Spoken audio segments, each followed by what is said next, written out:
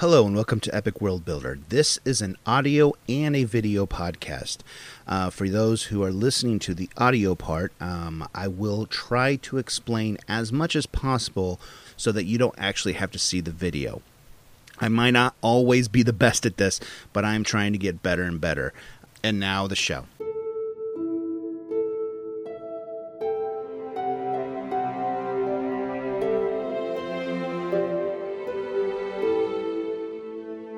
Hello and welcome to another Epic World Builder. My name is Mike Hewitt, and today we're going to be doing something really different.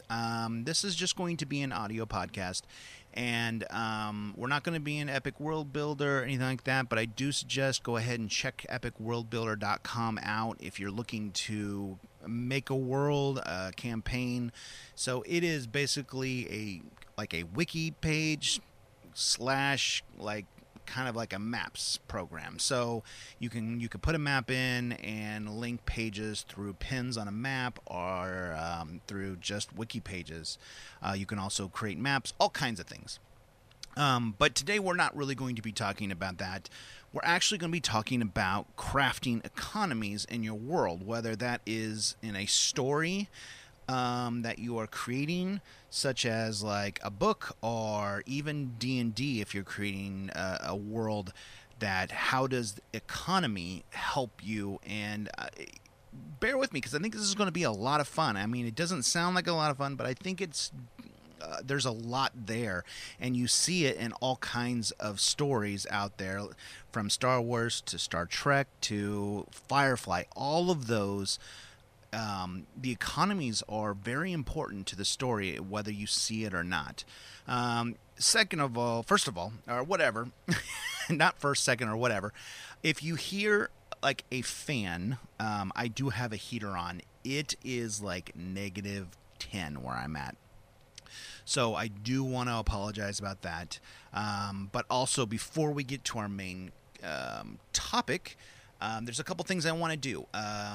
We did have a contest, and we had public campaigns contest and a public map contest, and that is over. We're going to be having one very soon, another one. But A Tale of Giants won our public campaign, for the best voted on, and Arcane Wanderer 3 won our public maps. I created a map, and they are both going to be getting a t-shirt, and we're going to be sending that out to them. The other thing I wanted to do is we're highlighting 2 cities that are listening to the podcast. Obviously, we don't have, when it comes to podcasts, we don't have, usernames or anything like that. But what I can tell is who's listening in what cities and over a period of time. So the 2 cities I want to highlight is Calgary, Alberta, and that is in Canada, and Raleigh, North Carolina in the United States. I want to thank you both. Both of those cities, I think we have listeners there, and multiple listeners in Raleigh, North Carolina, and that thank you very much. We can go through and tell they've been listening from the very beginning and listening to all the podcasts and have a big surge there. So I want to thank you. And if you want to get your city up there, the more you listen, the better. If you can go back and listen to past ones. Right now we're highlighting people that have listened to every podcast. We could tell that it's more than everyone, all the podcasts. So, but on to the main topic. We are going to be talking about crafting economies, and it's basically the heartbeat of a fictional world. So first of all, what does that mean? And I'm going to kind of define a few. First of all, defining and explain what an economy system is. It's the framework that defines how resources are distributed and used within a society. It's basically who has the gold and basically what they're going to do with it. Now, we're going to get into what fantasy worlds like Star Trek and everything from, Lord of the Rings, what they get to, but I want to kind of describe a few. If you don't know, I mean, because we live in a very simplistic, we have money, you do work, you get money, you pass it around. And that is pretty much capitalism. And capitalism is trade and industry are controlled by private owners for profit. Think of the classic, cyberpunk cities. The example in I was reading was cyberpunk cities and mega corporations wielding power. That sounds bad, but that is Amazon, that is Walmart. I mean, that's the kind of system we don't really think of about that, but it kind of is mega corporation wielding power. Socialism now. Depending on who you talk to, socialism is bad or good. But we're not going to get political here, but we are going to get political. We're not going to get political in real life. We're going to get political in our fictional worlds. But socialism is a system that emphasizes equal distribution and resources often controlled by a collective or a state. Think of those utopian societies in sci-fi. Then there's feudalism. Feudalism often found in fantasy realms where the lords own the land and the peasants work it for an exchange, for protection and a place to live. I'm going to try and say this one. You know me in words. Syndicate. So it's syndicates. Syndicalism. It's basically syndicates and ism. It's an economic system where industries are organized into syndicates or collectives, or the workers directly control the means of production. Decisions that are made through direct democracy within the syndicates. Then we have barter economy. We're not going to go. I mean, I'm just highlighting a few of these. Some of these I thought were very interesting. Some of the other ones I just kind of left off. But barter economy is a system of goods and services that are exchanged directly for other goods and services without using a medium like exchange for money. Basically how we did it a long time ago. This could be very much in a small village within your tabletop role-playing fantasy world where, you know what? I've seen this in certain TV shows. Raising Hope, I don't know why, is the one that sticks out with me, where somebody has tons of lobsters and they start trading lobsters for back massages. But, I mean, it's basically that. In an old-timey village, you might have corn and that's all you do, and you trade it with somebody else for meat or for services, and it's a barter economy. We're gonna these might not seem important. Later on we're gonna say why they're important, so please stick around. I know this seems like homework almost, but if you're a world builder, you're gonna enjoy this. Next one, social market economy, a system that combines the free market capitalist economy system with social policies that establish both fair competition within the market and a welfare state. That's kind of, I think, what a lot of our societies are now. I think that's, I'm not a politician or anything like that or economist, but I think that's kind of what America is. The next one is very interesting. In anarcho-capitalism, I think it's anarchy with an O, capitalism, a system where the state is abolished and all services, including law and order, are provided by a private business in a free market. Well, I find that interesting. I have three more real quick. A participatory economics, also known as a parcon. I think I'm saying that right. This is an economic system where planning and management are done by decentralized democratic institution. Workers and customers have a say in decision making in their workplaces and economies. Distributionism, the economic ideology asserting that the world's productive assets should be widely owned rather than concentrated, in emphasis in a middle way between capitalism and socialism, focused on a separate property of ownership, focusing on spreading property ownership. And then the last one, real quick, is mutualism. Mutualism, a system based on a market where goods and services are exchanged through barter and mutual credit, with an emphasis on cooperative and mutual benefit transactions. Okay, so going through some of those, why does this matter in our world? An economic system is kind of the heartbeat of a society. It influences pretty much everything, from grand politics, of like an empire and how people live out their lives.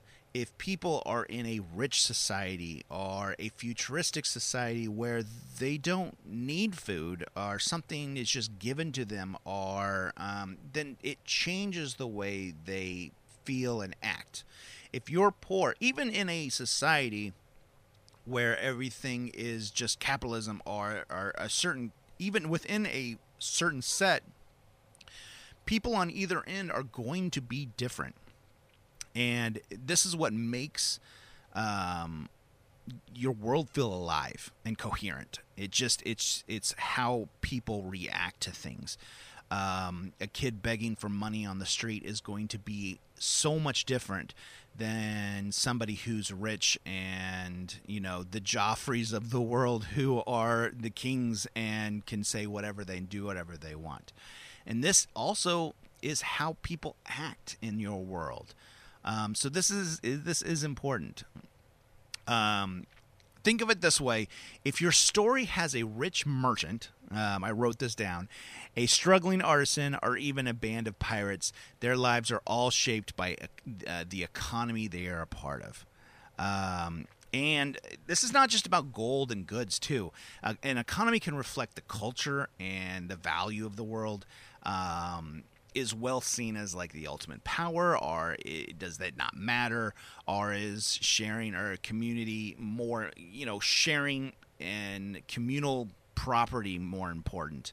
The answers to these questions are important to how you want to look at your world.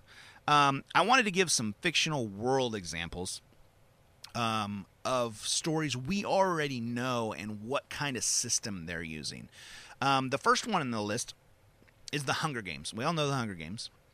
It was a book series by Susan Collins, and there was a movie series and everything like that. This is an example of state capitalism. The government controls essential industries and resources while maintaining elements of capitalism, particularly in the wealthier districts. And why? Why is this important to the story? It kind of highlights the vast inequality between these districts, and that state capitalism is, it's key to the story. Because if everyone was the same, you wouldn't have this district uprising against this district and everything else. So that inequality is extremely important and to push the story forward. The next one I am a big fan of, the Federation in Star Trek. This society, the last one, it was the Capitol in Hunger Games. Is state capitalism.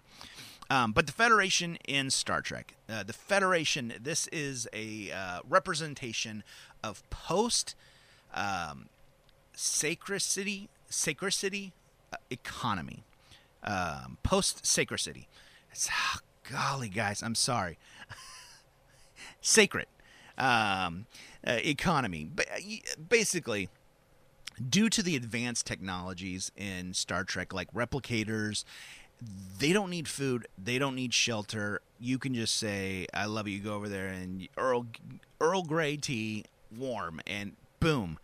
You have not only food, you have the container to go around the food. You have a cup or a mug full of coffee or tea, and this is a great way to move the story forward because this gives the idea of a utopian vision of the future where there are no material needs. So now, what is important? What is important in this economy? There is no gold. There's no money moving around. Definitely in the Federation, there are the Ferengi and all kinds of other stuff like that. But there is no system of moving around. So it is of the mind. I mean, your reputation and how you act is what is key in this kind of economy. The next one I like, the Shire, and I love these. These are, when I wrote these out, it's just not this story; it's this part of the story because there's a big part of the Lord of the Rings, right? There's the human kingdoms and Mordor and all this stuff and the Shire, but this is the Shire of Lord of the Rings. This is an example of traditional economy. The hobbits live a very simple society. Where they farm, they trade. Everything's done in small scales. The economy is based on tradition and customs, and it's just a very simplistic world of okay, I've got corn, you've got green beans. I'll trade you corn for green beans, or I need meat, or I need this being built. It's just a traditional economy.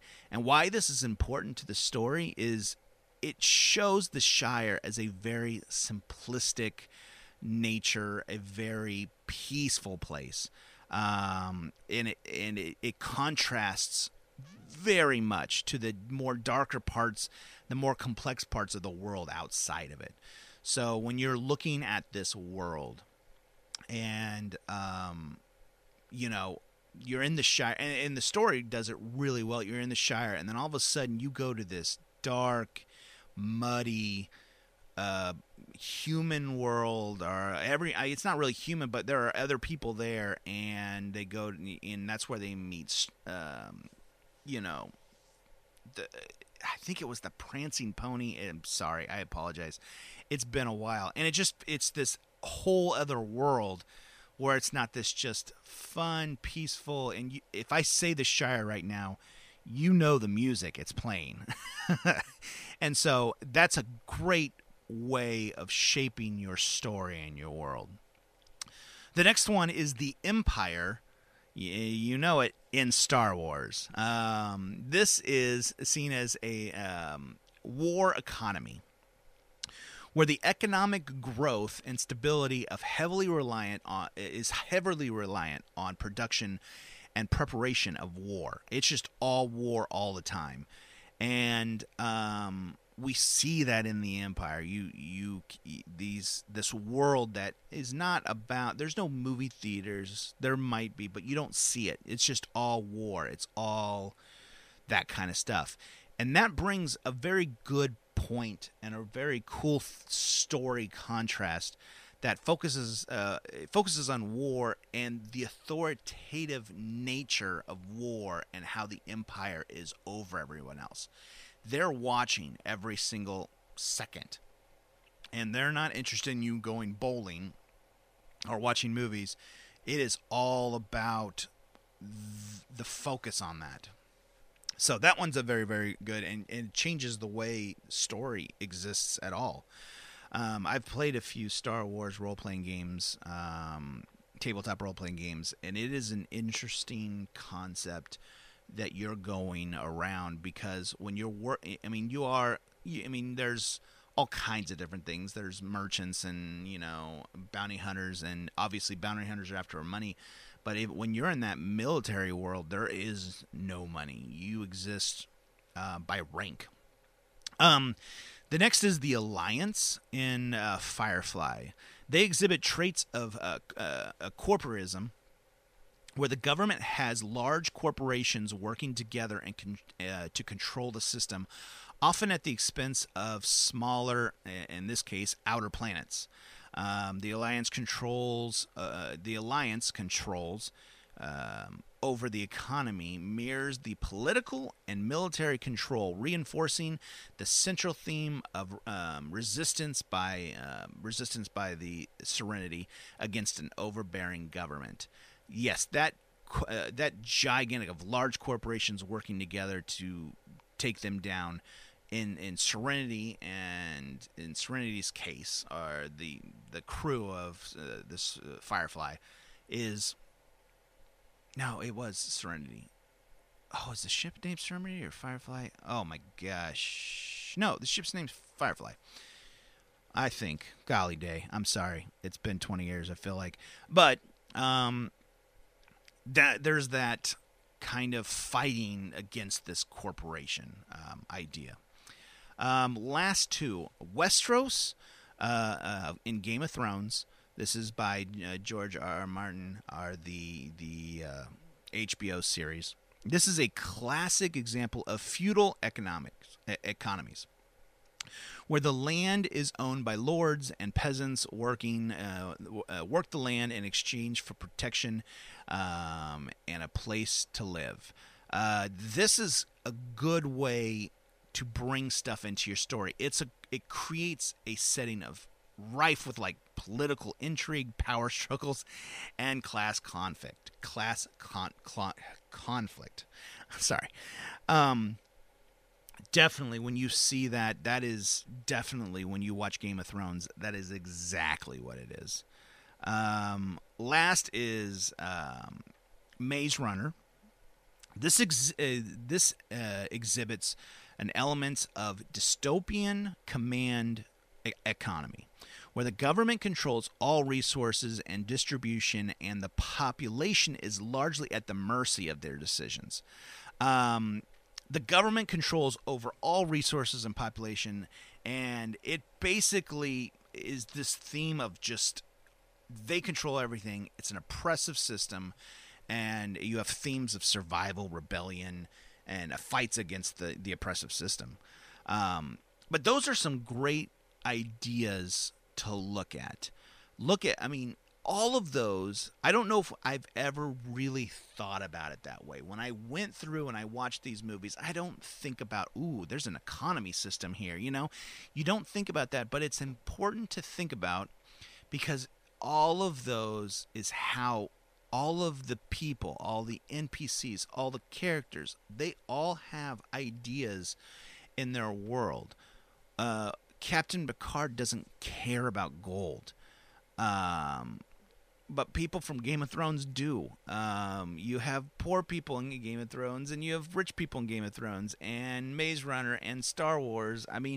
It's very fascinating. And some of these, there might be multiple. So when you look at some economy systems, even in some of these stories, there might be separate. Star Wars is a good one. In the Empire, there is no money. I don't see money except for when they pay bounty hunters, and that is it. But then there's huge sections where Jedis don't care about money, but then all of a sudden they need a hyperdrive on Tatooine, and then they need money. So it's even in a single story, there might be multiple economies kind of battling out. So that's very important to know. The last one of grouping I have is different kinds of currencies. I was trying to think, how do we think outside of it? Now, a lot of us in tabletop role-playing games, we are in the world of fantasy. That is a huge one. We live in these worlds, and it's kind of medieval, and there's gold, platinum, silver, and copper. And that is the first one.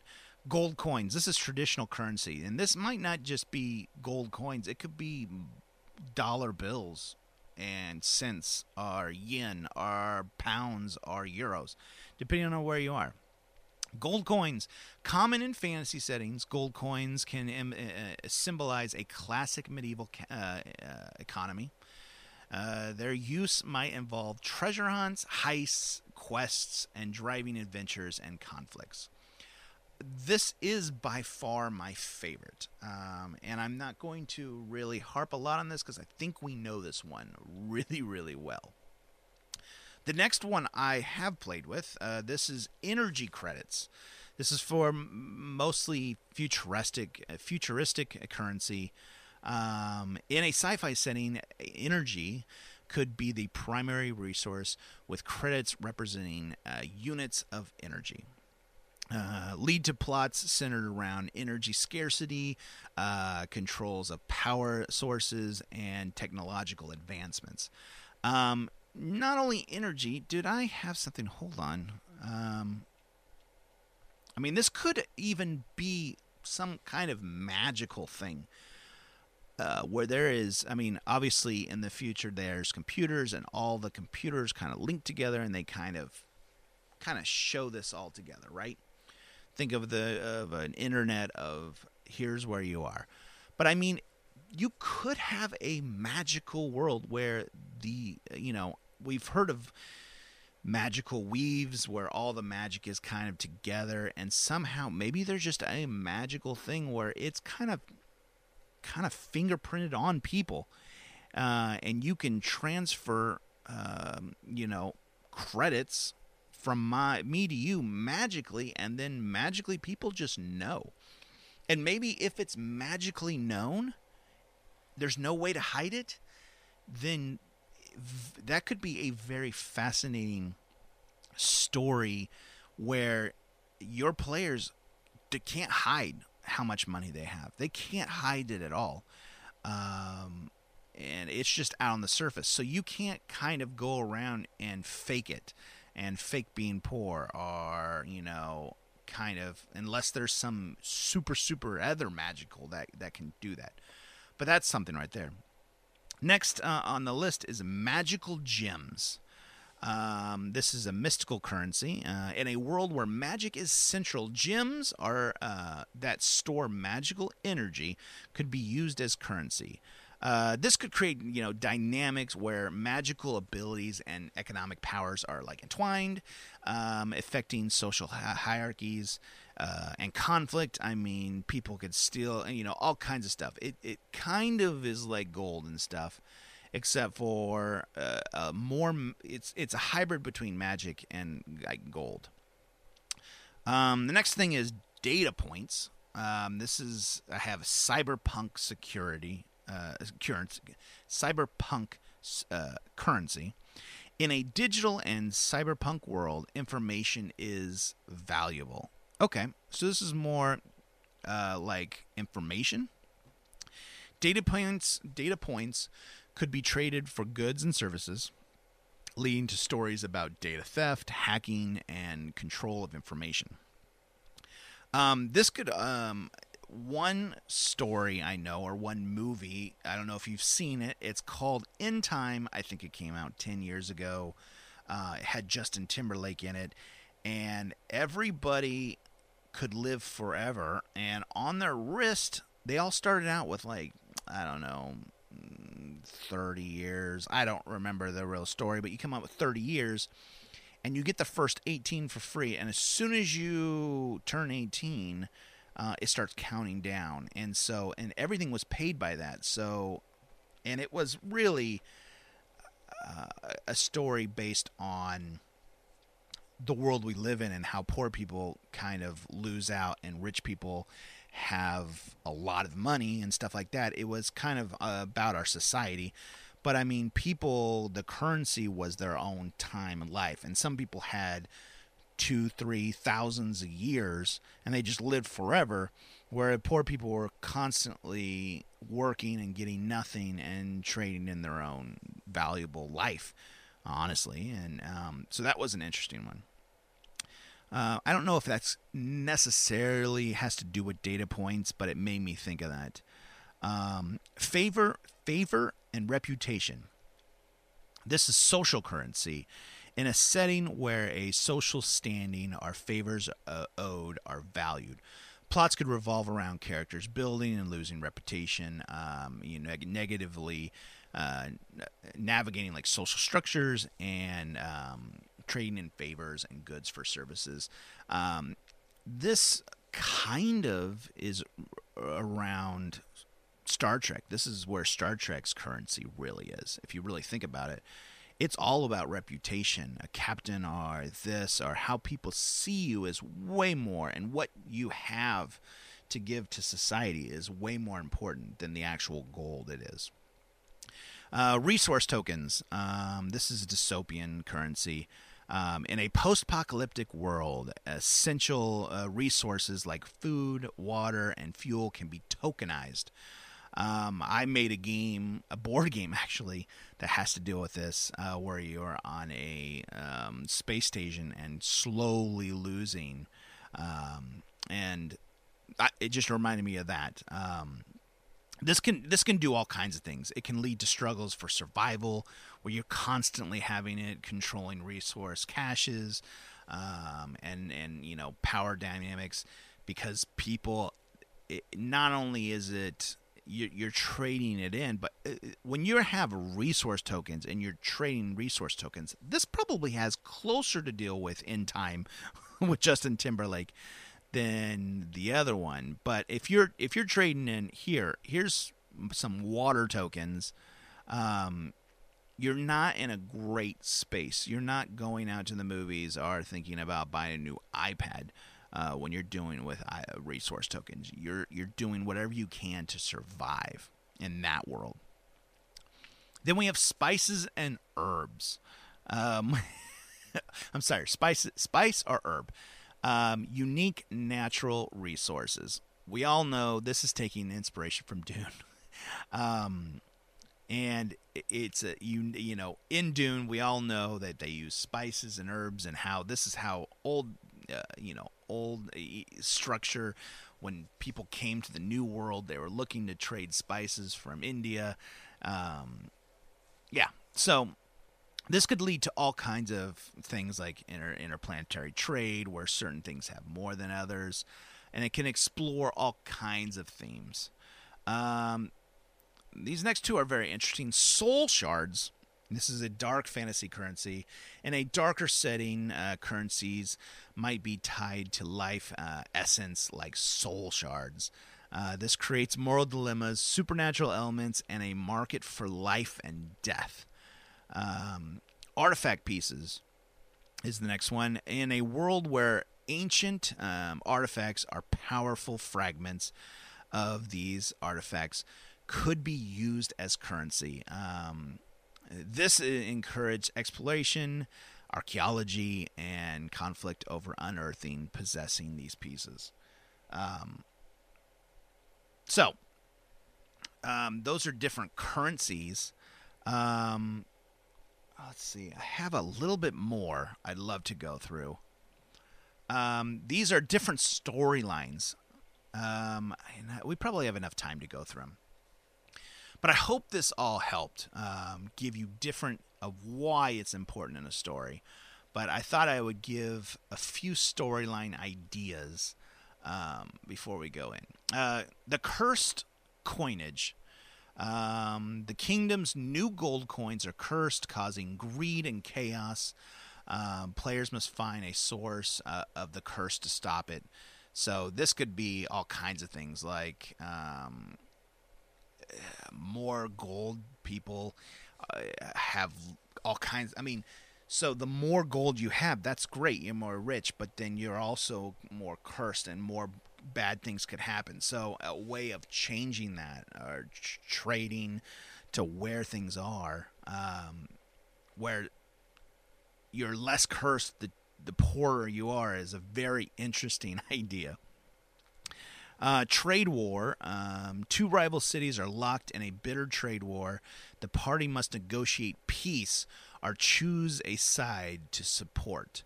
That's a great idea of a great campaign of getting players to figure out how to get these two places to survive against each other. Monopoly of the Mages. A powerful wizards guild monopolizes potion production. Players need to break the monopoly to find an alternative solution. Next one, Pirates Plunder Economy. The coastal town thrives on goods stolen by pirates. The party must deal with moral dilemmas and potential conflicts. The Miners Uprise. Exploited miners in the magical gem mine start a rebellion. Players can join the rebellion. They can mediate. They can or they side with the miners' owners. A black market. The black market of magical items. A black market market deals with the illegal magical items. Players could be tasked to shut it down or get entangled in its dealings. Let's do a few more of these. Economic collapse and prophecy.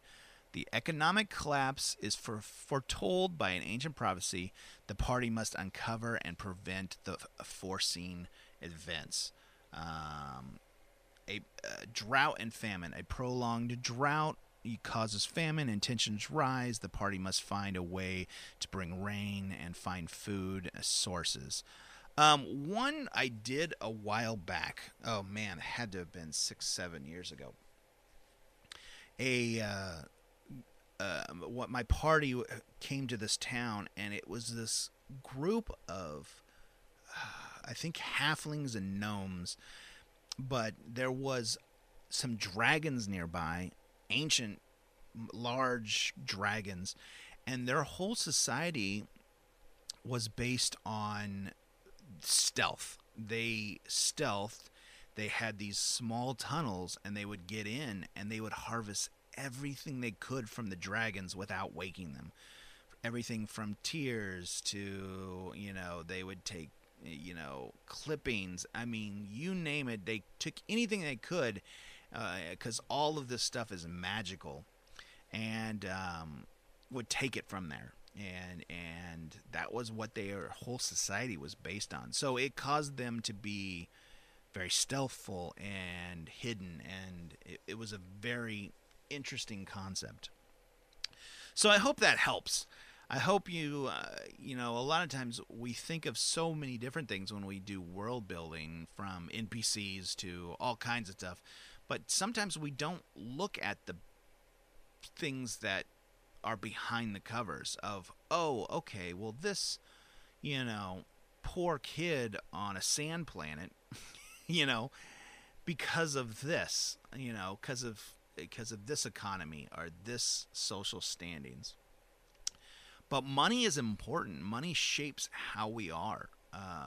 When you're rich and have nothing, I mean, you have everything, it changes the way you act compared to someone who has nothing, and the society that is around us and how they do it. So I hope that helps. Thanks again. Subscribe and like wherever you are, whatever podcast place you're listening to this on. And please, if you could, come to Epic World Builder. You can start a campaign for free, and we have all kinds of new stuff, like from generative pages to all kinds of things. And so if you can come, check it out. So thank you guys, and always keep building.